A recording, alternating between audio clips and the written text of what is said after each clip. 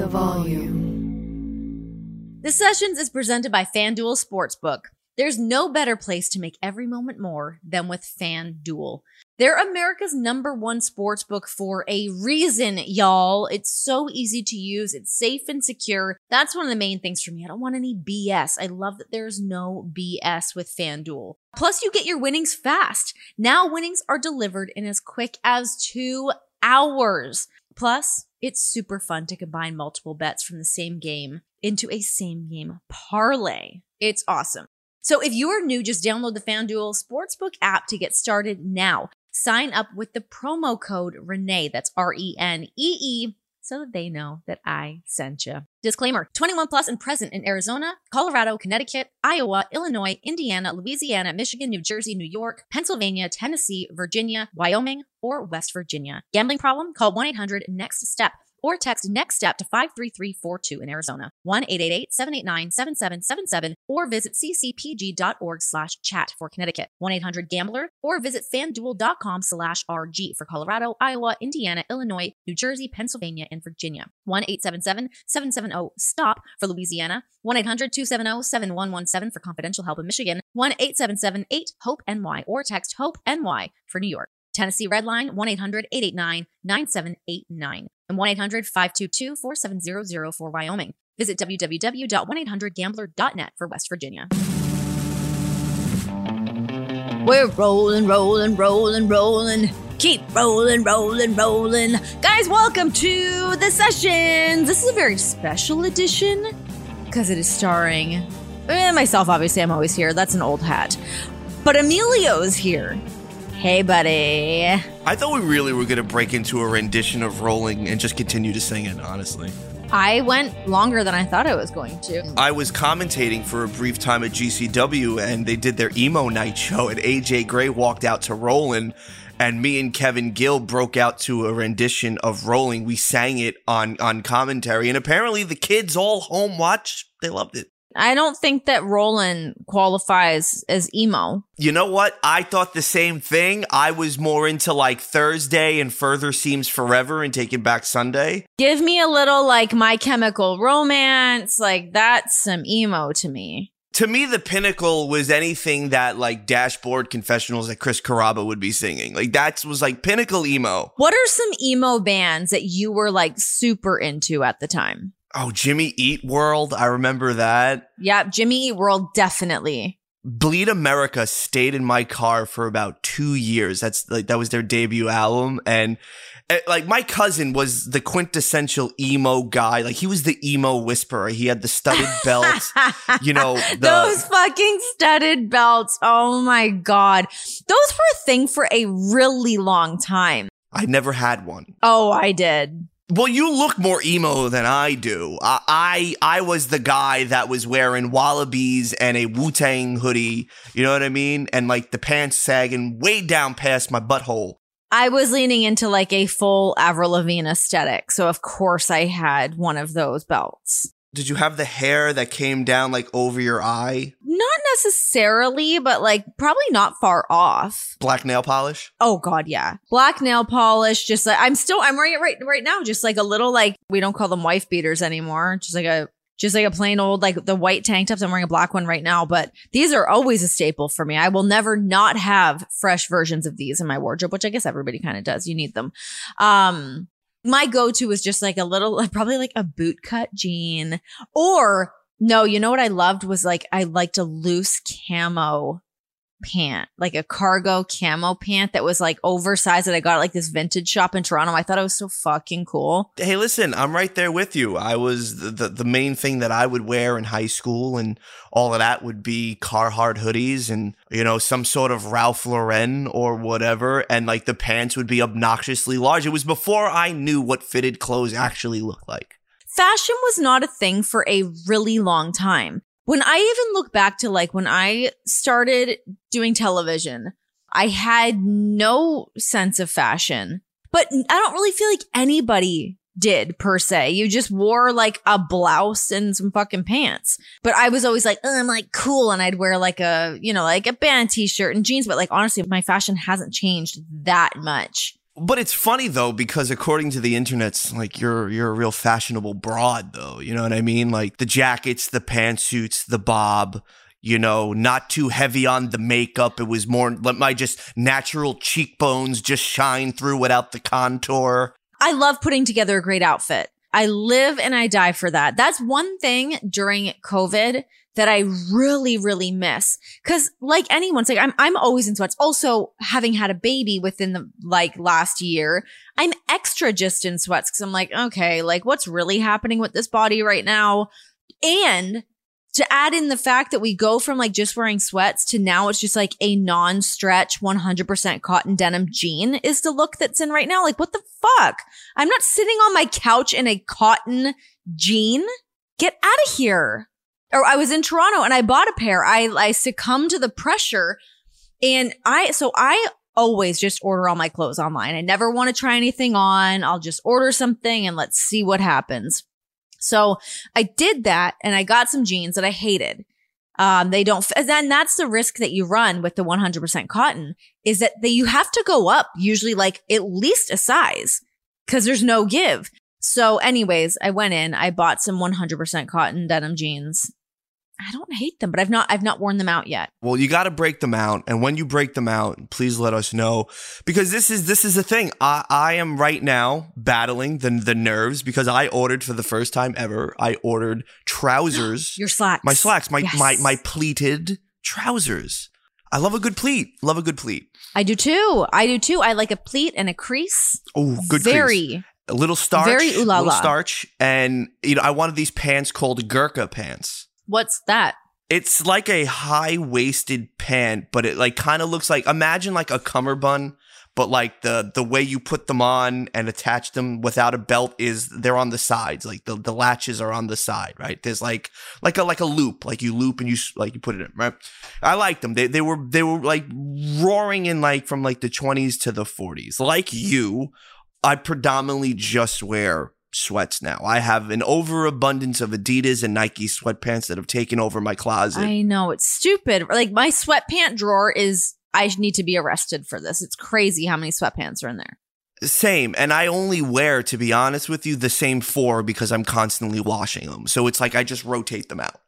And I'm like, okay, I kind of just want to diversify. Let me do something here. You know, I went to a store in the mall and I bought a nice pair of tweed pants. Those were very, very lovely. Yes. Good pleat on those as well. But then I wanted these Gurkhas and you cannot find them anywhere. Yeah, where did you get them? I was reading an article in GQ.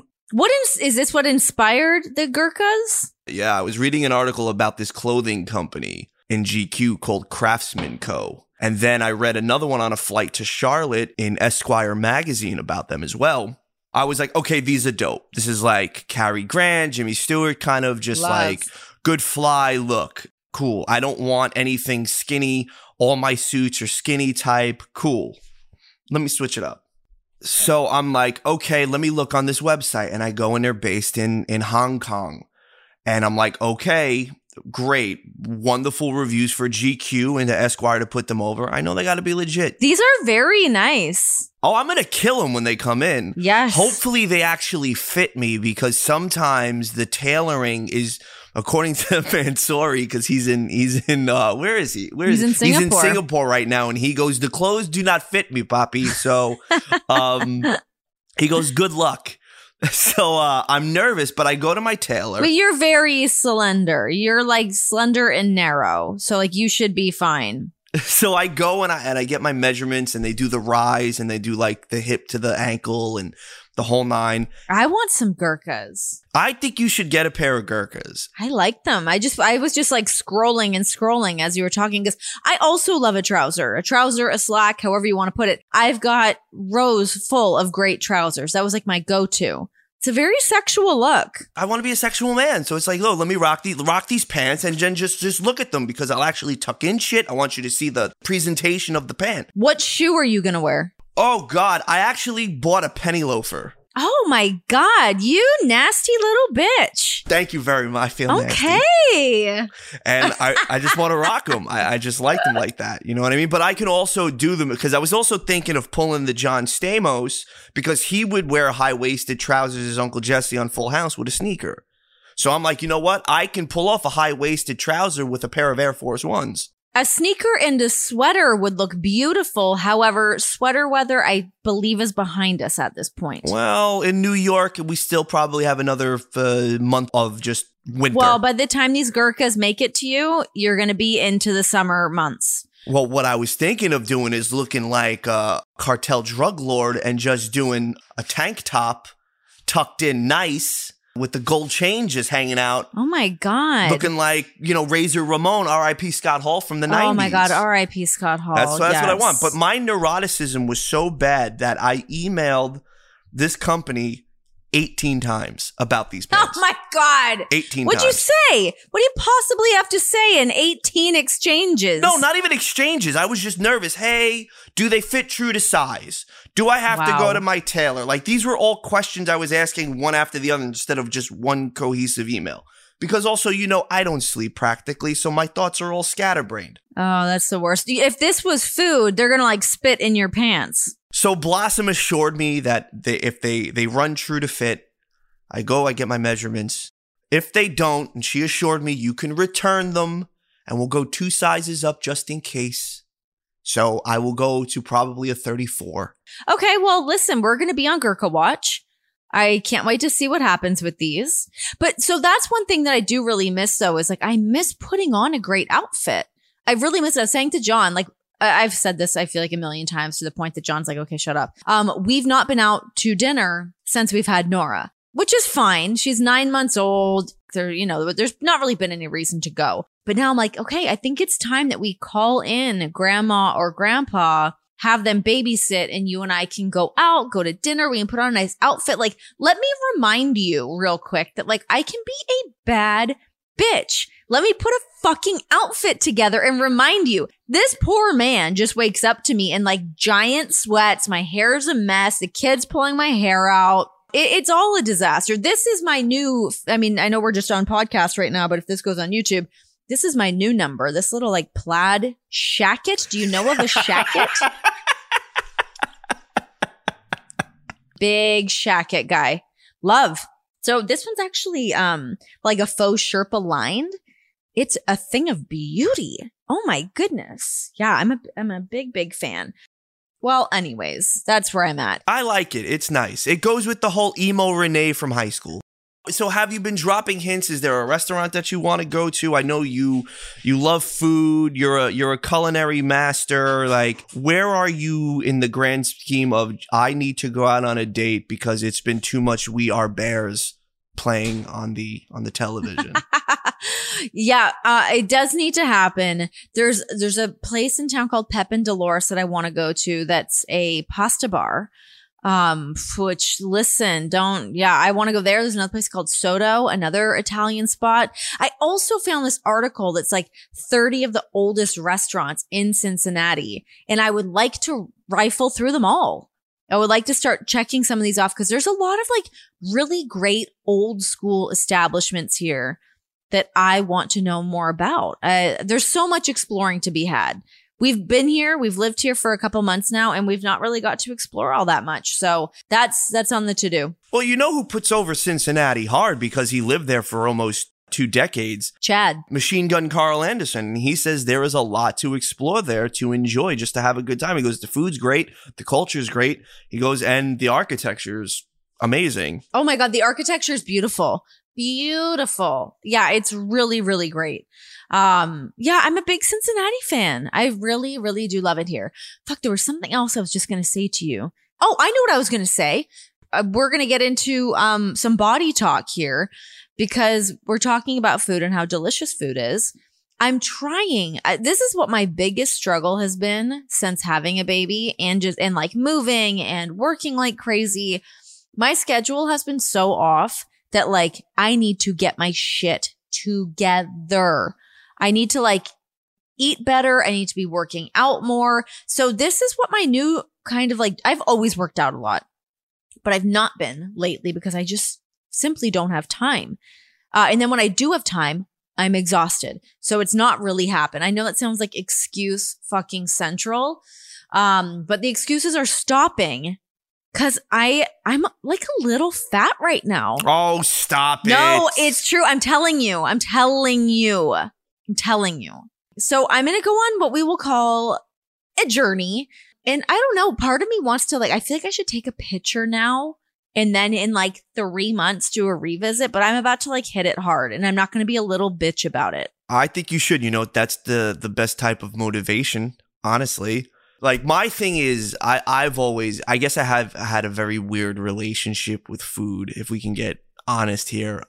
Yeah, you do have a weird relationship with food. My dad, when I was in my 20s, had a heart attack. And obviously, listen, he was almost 3-pack a day smoker, construction worker, had terrible eating habits, didn't work out or whatever. He's not the biggest guy in the world. And he ballooned to this massive weight after his heart attack. And that freaked me out. So I was just yo, I can't because I don't have the best family genetics already. Diabetes, cancer, glaucoma, it all runs in the family. So it's you know what? I got to avoid all this shit because I kind of want to live till I'm 706. So what can I do?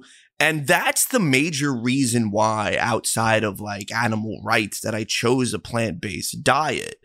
But as you know, I got so run down and so sick that I'm on a myriad of just different supplements that, once in a while now, I ate an egg for the first time in 6 years because Did it rock your world? Did it constipate you? No, What happened? I did not have constipation, which was crazy. Regular because I take my athletic greens.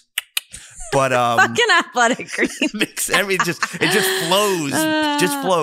But I've been going to this holistic nutritionist and she put me on a vast array of supplements and she was listen, I know you're plant-based and I know this, but just try an egg. Let's see how it goes. So I've had some eggs, a little bit of chicken. I haven't really dived into the meat or pork. I won't do that. There's no pork on my fork, I won't be rocking none of that.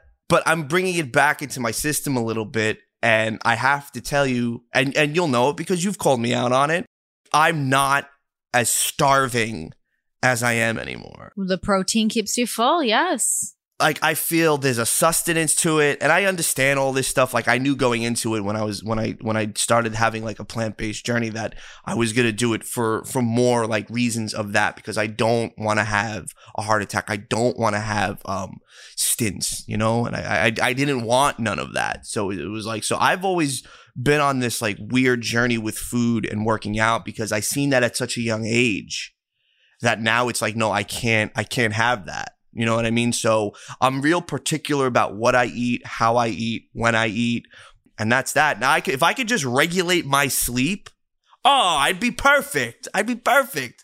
But I get it because, and maybe it's different for a woman and because there's a lot more pressure to have this idea of what a perfect body is. Instagram is flooded with just women with bikini pictures and, booty exercise shots and all of this stuff. Trust me, on my Discover page, it's sneakers, pro wrestling, and booties. You know what I mean? So I get it. I what the definition of beauty has changed in a mainstream pop culture way, and specifically somebody on TV like you, it has to be and I don't look at it because I don't see you as, oh my God, you're out of shape, you're frumpy or whatever. I look at it as, she had a child, she's working out. In my mind, you still look like how I met you when we were doing loops in WWE. Thank you. You're a petite broad, let's be real. Sure, but when I look back, I mean, people put on weight over the years, but I know it's that comparison game, but it is real. When I see other women that have also just recently had babies and I'm like, oh my God, they look like they're shredded. They're in such great shape. And I don't feel that, but I also just feel it is sort of that catch up game, but it's I've also had the last year and a half where I've not actually been on TV. We're here doing this, but I'm not in a studio. I'm not going through wardrobe. I'm not putting on that great outfit. I'm in my sweats. So I feel it kind of not that it spirals, but I think I had Nora, I lost the weight really quickly, and then I just kind of plateaued. So I'm in plateau mode and I need to kick it up a notch. But for me, it's even more than the working out. It's my diet. I'm just not eating enough, which you think would be like, oh, wouldn't that make you thinner? No, I don't want to fuck up my metabolism. That's what I'm afraid of. Because I was like really like on a good kick of like eat every 3 hours, get that protein in, blah, blah, blah. That now I'm like, oh my God, I will go hours and hours. I'm like, holy shit, I've not eaten. And then I just like eat a scoop of peanut butter. That's like, it's so bad. That was me. That messed up my metabolism so bad. I would be like you call me a survivalist. I won't eat for, let's say, I'll fast for a day. My nutritionist is like, why the fuck you fasting for a day? Like there's a window to fast, but you don't need to. Your body hits the ketosis when it's like anything after 10 hours. Yeah. And most of the time, if you're going to not eat from 10 o'clock till, let's say, noon, your body hits its number and you hit your ketosis. So why would you want to fast for 24 hours? You're just suffering to suffer. Exactly. But also at the same time, too, like, yo, you get it. Sometimes you're on the road in towns that are not plant-based friendly. Sure. Our last TV at MLW, we were there for almost 15 hours. I have pages and pages of segments that I got to help produce, and then I'm on. When do I have time to order something for it to come, or hopefully it comes? It's not like you have catering where you could sit and do it. Well, that's the thing. We would always have catering, so it really was not a big deal. Like I could always grab something whenever. But yeah, I know it can be rough. I can't really talk much about it, but I was shooting something when I was in Toronto, something very, very cool that I cannot wait to talk about. But that was my first time being on set in a long time. And it was like great to be back on set. The project's so fucking cool, working with really great people. But yeah, by the end of it, I was like, done. oh, I'm done. I'm done. Get me out of here. Done. I was so tired, so not used to a day like that. It's funny, like sometimes, like even if I'm like, catching up or like, scrolling through Twitter, seeing what's going on with like Raw or something, I'm like, man, I go to bed like in like an hour and a half into Raw now. I can't imagine staying up for the whole thing anymore. Jesus. No. Let me ask you this, because I've noticed this about myself. And I'm starting to call myself the most introverted extrovert ever. After a certain, I don't know, time period, when you're around a certain amount of people, right? Does your body just tap out and say, enough? Yes. I don't want to speak. Yes. I don't want to interact with nobody. I just want to go back to my hotel room and just sit in silence. Especially like when you're on the road like that, there's nothing better than like being done, going to your room. And like I travel with comfort. I always have my sweatpants. I've got fuzzy socks. I have those creature comforts in the room because you need to. You put me onto the fuzzy socks. I remember when I first started traveling with WWE, you were like, get yourself a pair of fuzzy socks. And I was like, I'm going to do it. And I did. They're great because I'm a huge slipper person at home, but I'm not traveling with slippers. You got, precious luggage space. So fuzzy socks do the job and they're great. But yeah, getting to the room, ordering up some room service, having a glass of wine, and like most hotels have Netflix now. So yeah, you can just like have a great zone out. I love that. Oh my God. That sounds fucking real erotic right about now. The whole Mania season's happening now, and I got all this stuff that I have to do in Dallas. Wale Mania, Thursday night, Ooh. March 31st, House of Blues, Dallas. Get your tickets now. Ooh, that's a good location. Oh, we got some craziness. Trust me on that. Wait till you hear what we got, guys. I can't announce what we have right now, but get your tickets. You're not going to want to miss this. It is the social event. It is the party to the granddaddy of them all. It's a great weekend. Yes, Wale, don't mess around. After that, I'm thinking, and you tell me I'm crazy, I want to go into and do a 10-day silent meditation retreat. Grow up. For what, 10 days? I don't want to speak for 10 days. That's crazy. I want to meditate and journal and sleep for 10 days in silence with the monks. Let them go, I'm already annoyed. I'm already fucking annoyed by that. Like, absolutely not. Have an evening put on a movie you like, kick back a little bit, but 10 days, I wouldn't go on like a luxurious vacation for 10 days, first of all, but to go and not speak and just drink some fucking green juice and have someone play some singing bowls for me. Absolutely not. I'm thinking about it. I mean, listen, where are you going to go? Sedona?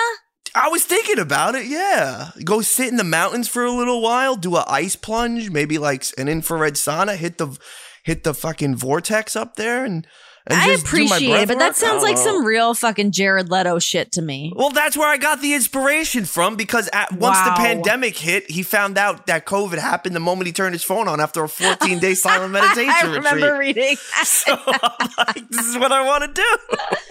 That's too much for me. That to me is like quintessential trip of privilege. I'm just going to go zone out for 10 days and no one can talk to me and I'm realigning my chakras. No one has time to fucking align their chakras. We're all tired and exhausted of everyone's shit, but we trudge on. Right. And then I remember that I do have certain duties and responsibilities, that this show is 3 episodes a week.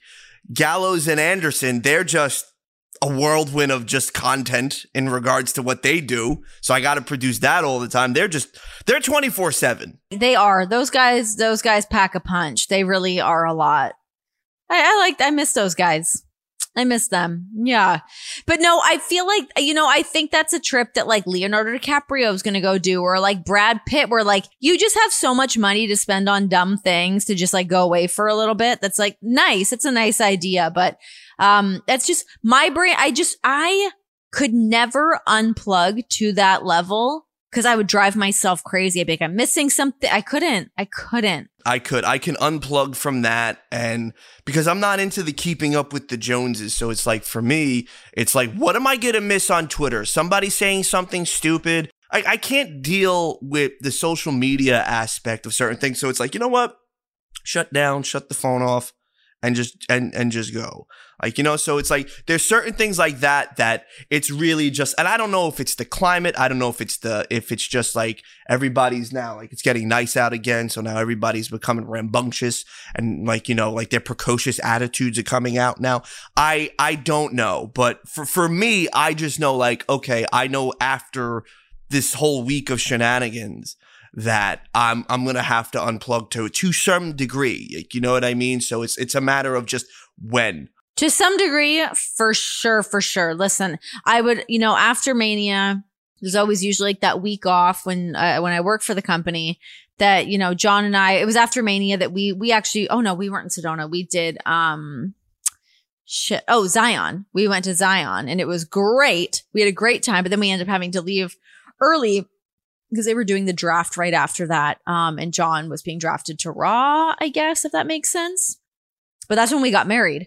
We were like, we cut our trip short and blah, blah, blah. Anyways, but yeah, it's always like that moment, like after Mania, that it feels like the dust settles for like a quick second. And then you're back on that train again. Hey guys, if you're here listening to the sessions, thank you. Hello. Hi. And you love some combat sports, well, be sure to check out Boxing with Chris Mannix. It's every Friday as he talks with the biggest names in boxing, UFC, and yes, even the occasional wrestling superstar. Chris is one of the most passionate and influential voices in the sport, and he's here every week to help you get smarter on all things boxing. He'll also help you win some money on FanDuel with his weekly betting segment where he breaks down the best bets for all the big fights. Download Boxing with Chris Mannix, only here on the Volume Podcast Network. Let's talk about wrestling for a little bit, because it has been quite the week. What was your reaction, I guess, to the passing of Scott Hall and just kind of building up, I guess build up is maybe not that right word, but like knowing that he was on life support and kind of keeping your finger on the pulse as to what was going on with him. When you hear like the life support thing, you think, okay, you always want to be positive, right? Like, oh, this person can maybe they pull out of this, but also too, all this stuff with COVID and, they put them under an induced coma. You think, okay, maybe this is what they're doing, just in case. And then Kevin Nash writes the most saddest thing on his Instagram page, and my heart sank. And I'm like, oh, wow, this icon from the 90s, which hits a little bit more close to home than the wrestlers from the 80s, is because now you're a little more hip to the game and you're like 8, 9, 10, maybe even 12 when these cats are working. So you're more cognizant of who they are and you really watch them. You truly grew up on those guys. Yeah. Yeah. Like I loved Savage and Warrior as a kid, but I remember them through like rose-colored glasses as a child. You know, seeing Scott Hall come out on Monday Night Nitro and say, you know who I am, but you don't know why I'm here, was mind-blowing to a freshman in high school, because now it was like, yo, that was Razor Ramon, and now he's Scott Hall. Whoa, what's going on? And he came out in the Canadian tuxedo, and several weeks later, Kevin Nash comes, and then they really start what changes the game in professional wrestling. And I think of him as he has had all these athletic accomplishments, and they're amazing.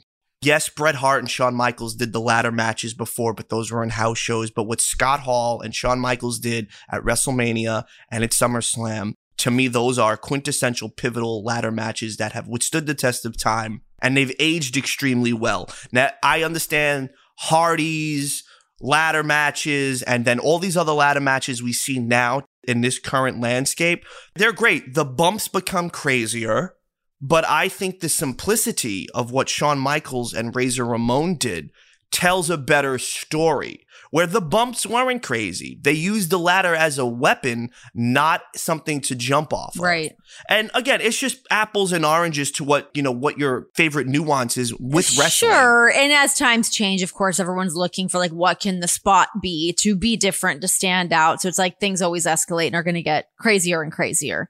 I remember the most jaw-dropping thing that I remember what Scott Hall did was he walked underneath the ladder. Yes, yeah. And I was like, oh, that's taboo. Oh, that's bad luck. Where's the black cat? Exactly. Like, that's some spooky shit. And then, he wound up being victorious. And, at the end, he holds up the 2 belts like the god that he was. Because, if you think about Intercontinental Champions, he is a 4-time Intercontinental Champion. So that's the belt that I put with him. And, that was at a time when that belt meant that you were going to get catapulted to the next level. So to see him do all that is great. But I think his most important accomplishment, and I think it sets up for wrestlers now, is the idea of talking about and not making it taboo to talk about how much money you make with your friends and contemporaries in that industry, where it's like, okay, well, they offered me this, so now I think you can get this.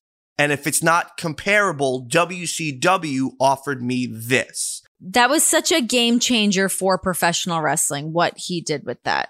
I think it's just a game changer in regards to just talking to your friends about money, because I do it with my contemporaries in my industry. Even I've had conversations with you about certain things and you're like, go after this because this is what they're offering. So go out and get it. I do think it's important to have those conversations because, if you don't know and you're just like shooting in the dark, like you have no idea what other people are making or what those conversations are that people are having. And it especially now as we're talking, about like equality, especially, when you're looking at what men are making and what women are making and trying to like raise the bar there. I think, being able to have those conversations is super important. I don't know that it needs to be like public information.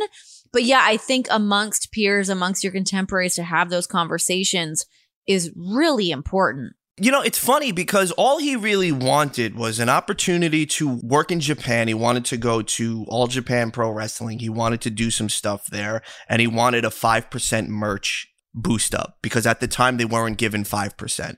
And Vince couldn't agree to that. So that's why he really dipped.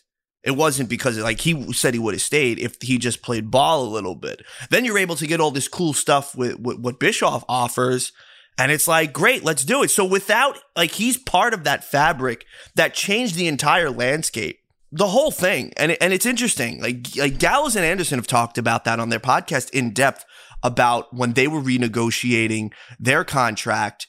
I won't say who. No, but I know at that time, a lot of people were starting to have conversations to keep everyone in the loop as to like what was going on. And I think that not that was unprecedented, but it was really cool that everyone was really kind of on the same page in terms of like, this is what everyone's worth. Right. They said that this person came in and said, hey, this is what they offered me. Go ask for what you're worth.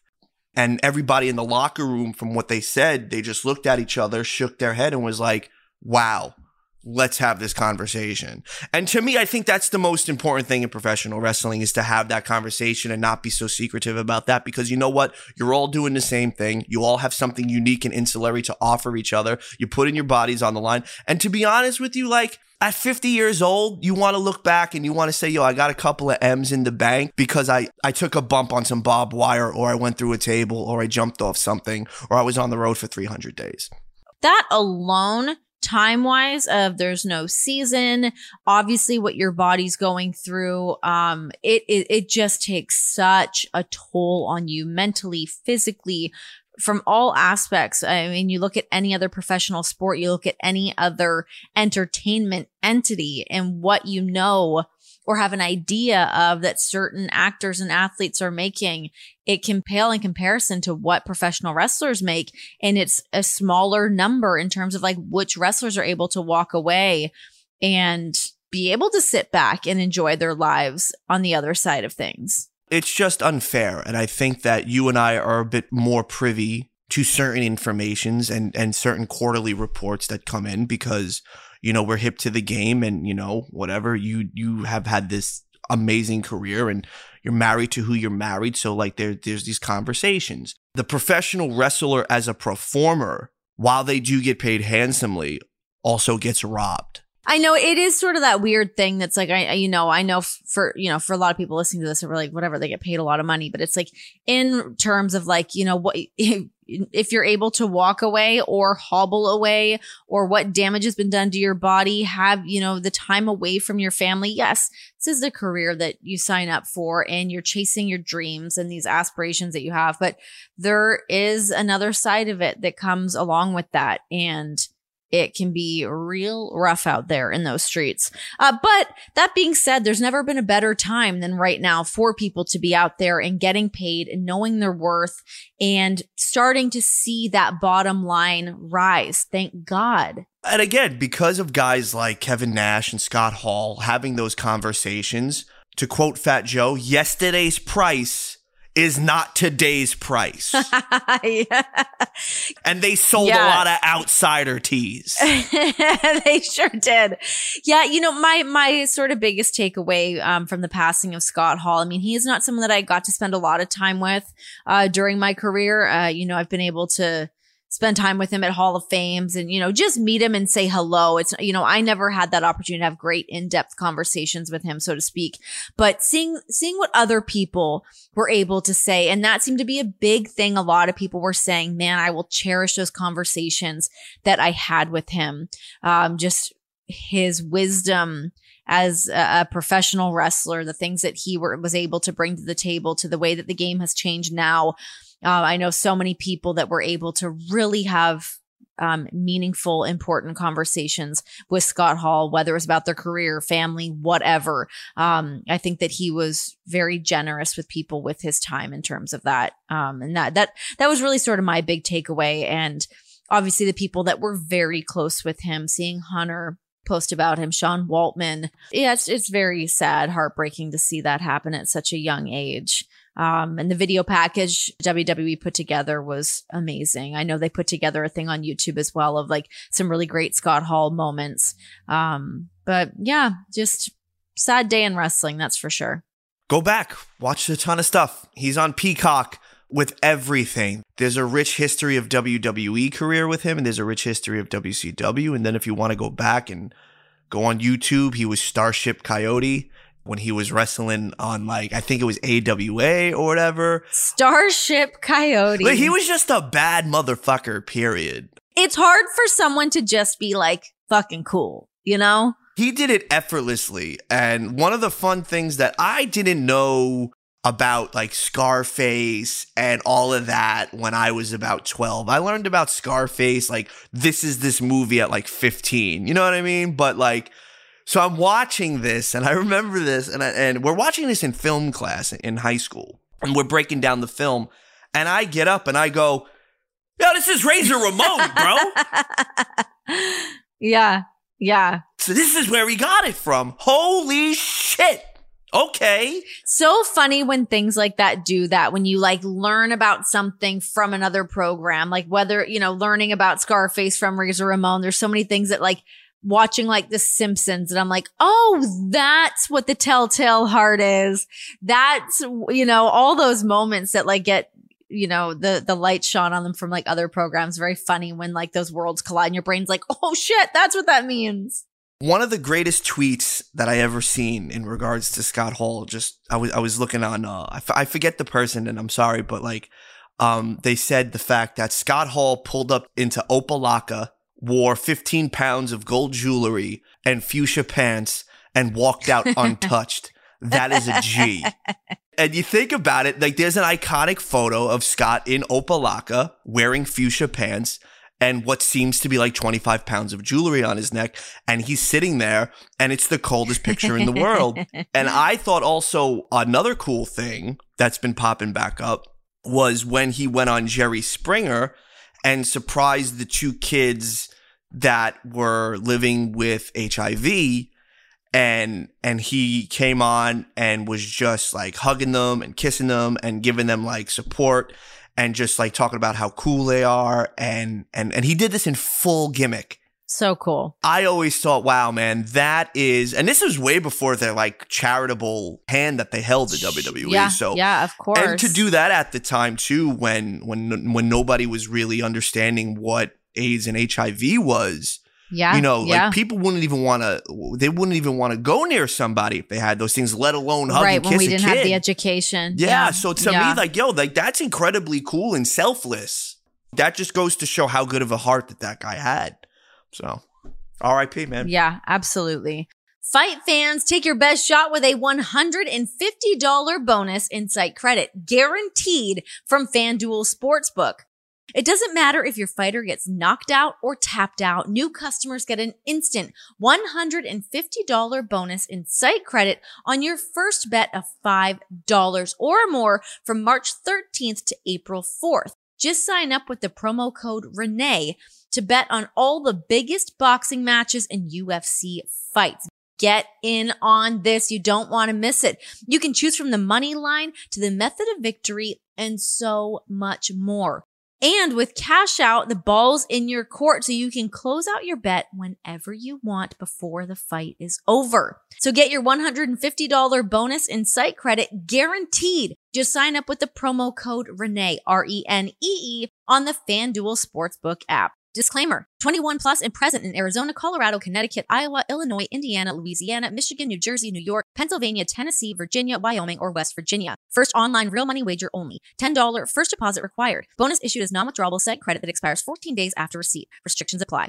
See full terms at sportsbook.fanduel.com. Gambling problem? Call 1-800-NEXT-STEP or text NEXT STEP to 53342 in Arizona. 1-888-789-7777 or visit ccpg.org/chat for Connecticut. 1-800-GAMBLER or visit fanduel.com/RG for Colorado, Iowa, Indiana, Illinois, New Jersey, Pennsylvania, and Virginia. 1-877-770-STOP for Louisiana. 1-800-270-7117 for confidential help in Michigan. 1-877-8-HOPE-NY or text HOPE-NY for New York. Tennessee Redline 1-800-889-9789 in Tennessee. 1-800-522-4700 for Wyoming. Visit www.1800gambler.net for West Virginia. Another big thing that happened this past week, I don't know how much you want to get into this with what happened to Big E.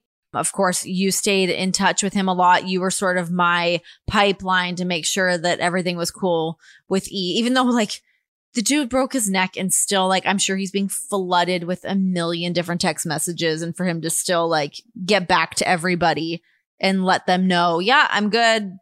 Whatever the response was via text message to whomever, but it was scary. That's for sure. I wasn't watching because I was in the middle of something else, but when my text messages blew up, did you see? Oh my God, how is he? And I'm like, what are you talking about? And then I saw the GIF, and then immediately my heart sank because I got really nervous because of the way it looked and the way his body, the way it shook after the impact, and he landed and he was on his back, and the way it like convulsed real quick. That's what made me nervous even more. I immediately started to reach out to a couple of people, and they got back to me real quick. Thank God for that. And I appreciate that. And I thank them immensely for that. And I got the 411. There's some mobility in his hands. Okay, that's a good sign. I immediately jump on the line. I go, yo, you don't have to hit me back. If you can, whenever, just let me know that you're okay or whatever. Because I was ready to get on a plane and go to Alabama. That's my guy. You know what I mean? Like, and I think one day we have to really have that conversation, because without him, there would be no us. Yeah. I love him like my brother Vincent. Like, there's no, like, my mother calls him her son. And like, you know, he's been to my house for dinner, calls my mom, my dad, pop. Like, I love him. Yeah, he's a magical human being. Yeah, outside of just being magical. Like, I know him 13 years. And we talk every day, all day. So when he texted me back, he was like, no surgery, great mobility, no nerve damage. And I'm like, all right, great. What a miracle. What an absolute miracle. And I feel like that's the thing with this dude that's like, I mean, when you say that Big E is this like magical human being, like truly, if there is some other being looking out for people, that was that moment. Because if there's ever been somebody that like deserves to like get a free pass and be like, you're good, we got you. Crazy. Yeah, because the way you land that way with that much force directly on top of his head. And Big E is a big man, as we know, large fellow. So to me, I see that and my jaw drops. And then there's like, you know, and then all these other cats hit you up. Like, and most of them were like journalists. And I'm like, I'm not answering you. Or like here. These what I like to call hanger honors and the bootlickers. Like, the genuine people reached out to me and like, is he okay? And I'm like, I don't know.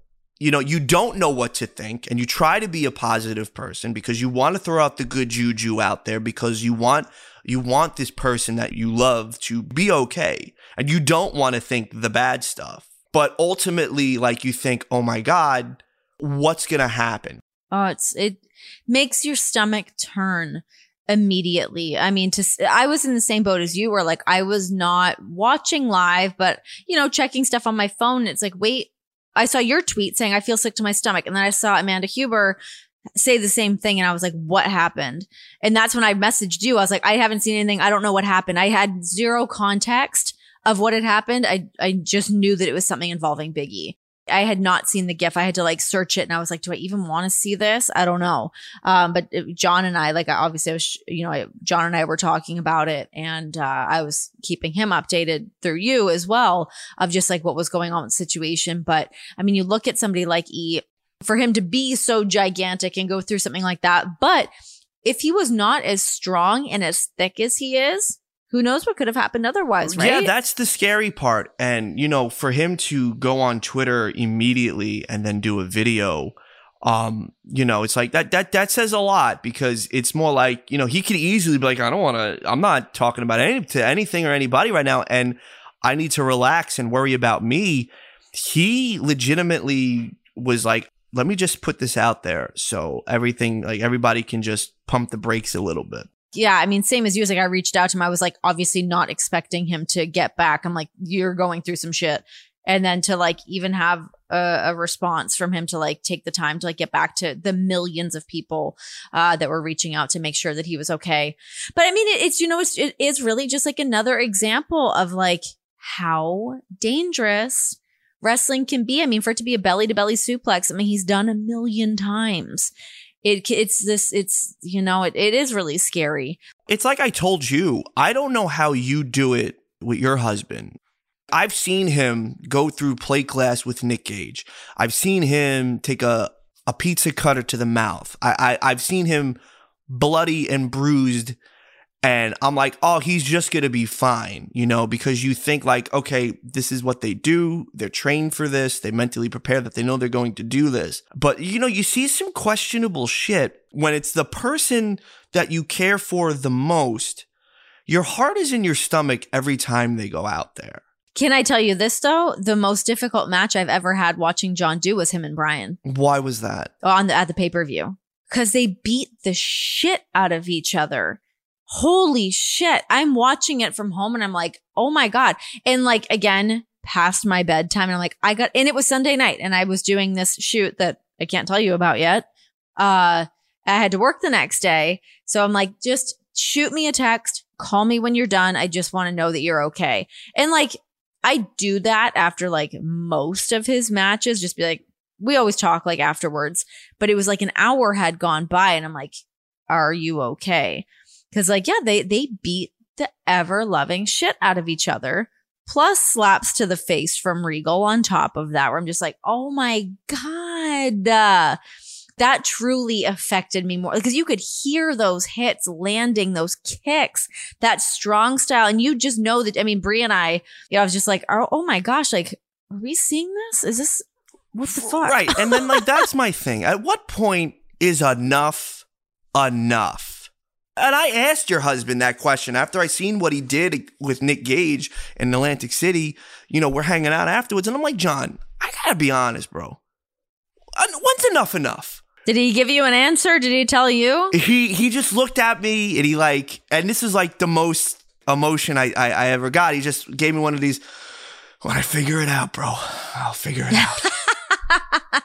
And oh my God, you know, yeah. And then we just went on to something else. But you know, and I asked E that too, like, bro, when's enough? And he was like, I wish I could tell you. He goes, I wish I could tell you. This is the way I look at it too. It's like, as much as there are times that I'm like, you know, watching a match through my hands and being like, oh my God, like whether it's John or somebody else, these guys love what they do. This is their entire livelihood. And for that to not be a thing for them anymore, or to like walk away and be like, okay, I've made enough money, or I've checked off these bucket list things that I wanted to do. It's like, it doesn't really work like that.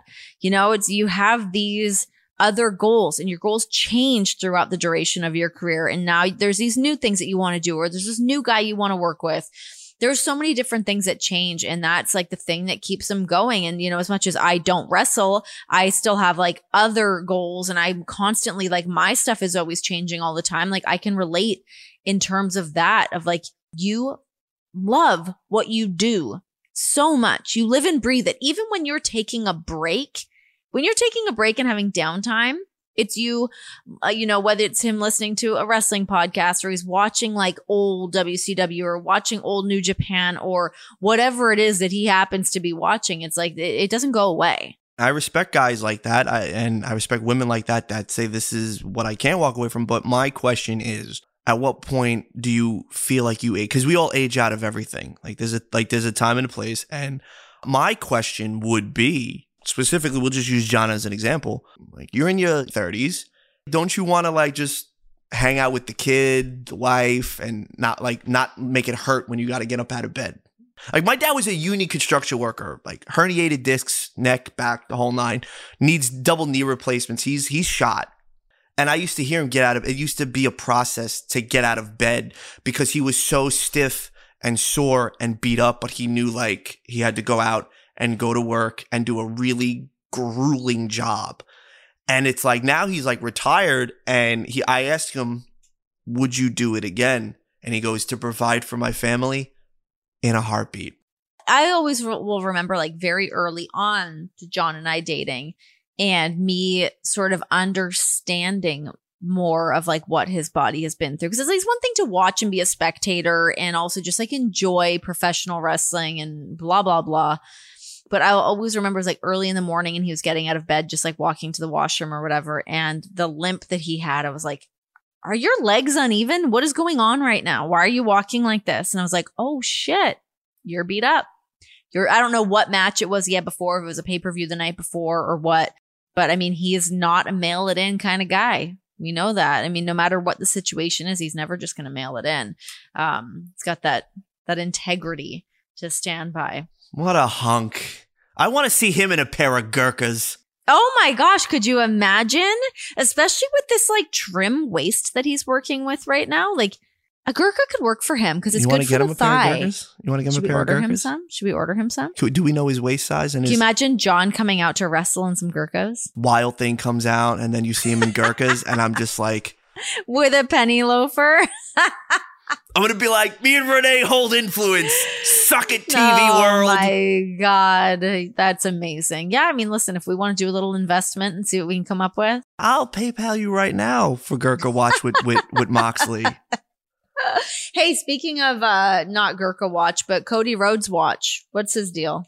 I'm so into this. It is disgusting. I am too. I know. I don't want to be, but I am. I'm in. Every week you're thinking, is this the moment he comes and attacks Seth Rollins? But the telling thing last night, Corey Graves, a master of words, makes a slight little Easter egg and says something about, he references the word nightmare. I forget exactly what he said, but my ears peaked. And I was like, ooh, Graves, you devil tongue bastard, you. And it was so good. So if we could play speculation, right? But people are saying the talks have been cooled down. He left AEW too early, whatever. I think it would be incredibly cool and incredibly different if he doesn't show up on Monday Night Raw. And he shows up either the first night or the second night of WrestleMania. I think it's a bigger moment and it's a bigger pop. And he's earned that right to have that incredible WrestleMania moment where it's like, it's not the conventional, he's going to do the TV beforehand to lead into the pay-per-view. He shows up, he's there, and then him and Rollins do whatever they do. Well, it's also interesting because I saw someone posting about this yesterday, but they're like, man, like it's actually pretty smart of like dragging it out because everyone is waiting, wanting to see what's going to happen. It's like WWE fans are excited because there's something to look forward to.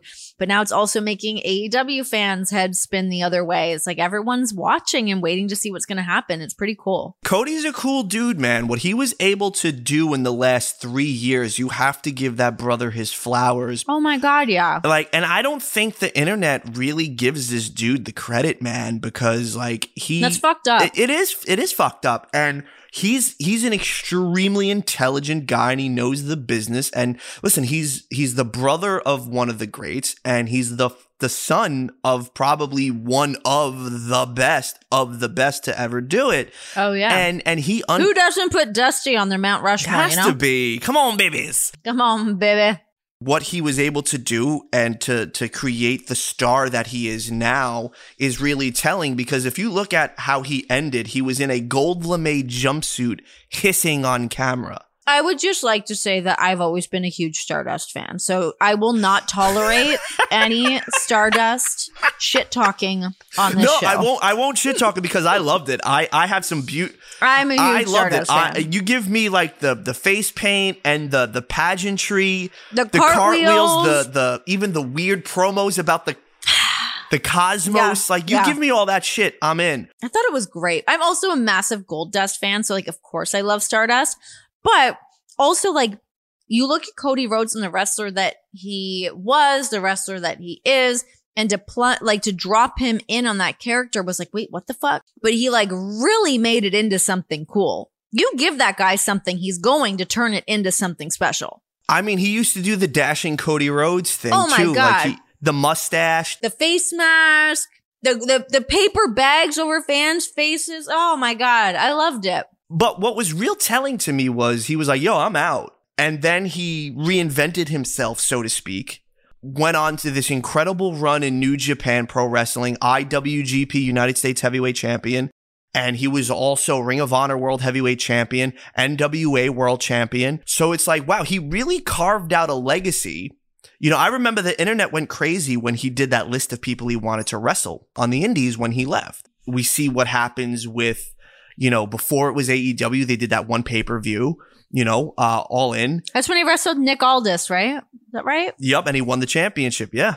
And then it becomes what AEW became. I think it's amazing to see. I mean, even when Cody left WWE, and I mean, that alone, I was like, oh my God, yes, go and carve your own path and go do the thing you want to do. And the fact that he was able to do that and be so instrumental in so many things and truly shaking up the scene and walking away from that situation, to looking at now, it's like for people oh, he's going to go back to WWE, blah, blah, blah. It's like, yeah, he went and did the thing and he upped his own star value.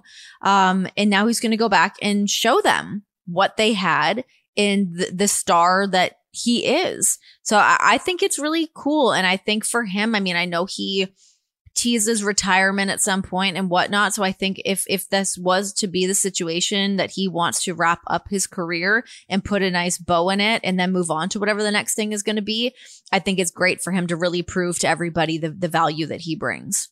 And I think it's also just incredibly cool to hold and, you know, hopefully he would get the opportunity to hold the one championship that his dad didn't have the opportunity to do. And, you know, he added so much equity to his name where now on paper, yes, you can say Cody Rhodes, WWE, whatever they're going to do, if they're going to merge these two championships come WrestleMania, you don't know. But I think, you know, it's an incredible pin in a vast and rich career. Cody, we're all watching, dude. Wear a pair of Gurkhas, Cody.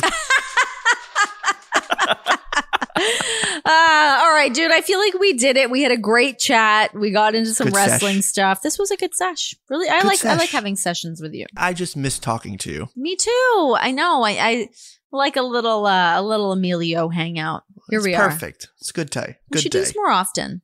It's your show, babe. I'm just here. Noted. It's. I'm putting it in my notepad right now. Please do. Do you want me to plug the things or do you want to plug the things? Why don't you plug the things? I think I'm shit at plugging the things, and I sound very insincere when I'm plugging the things.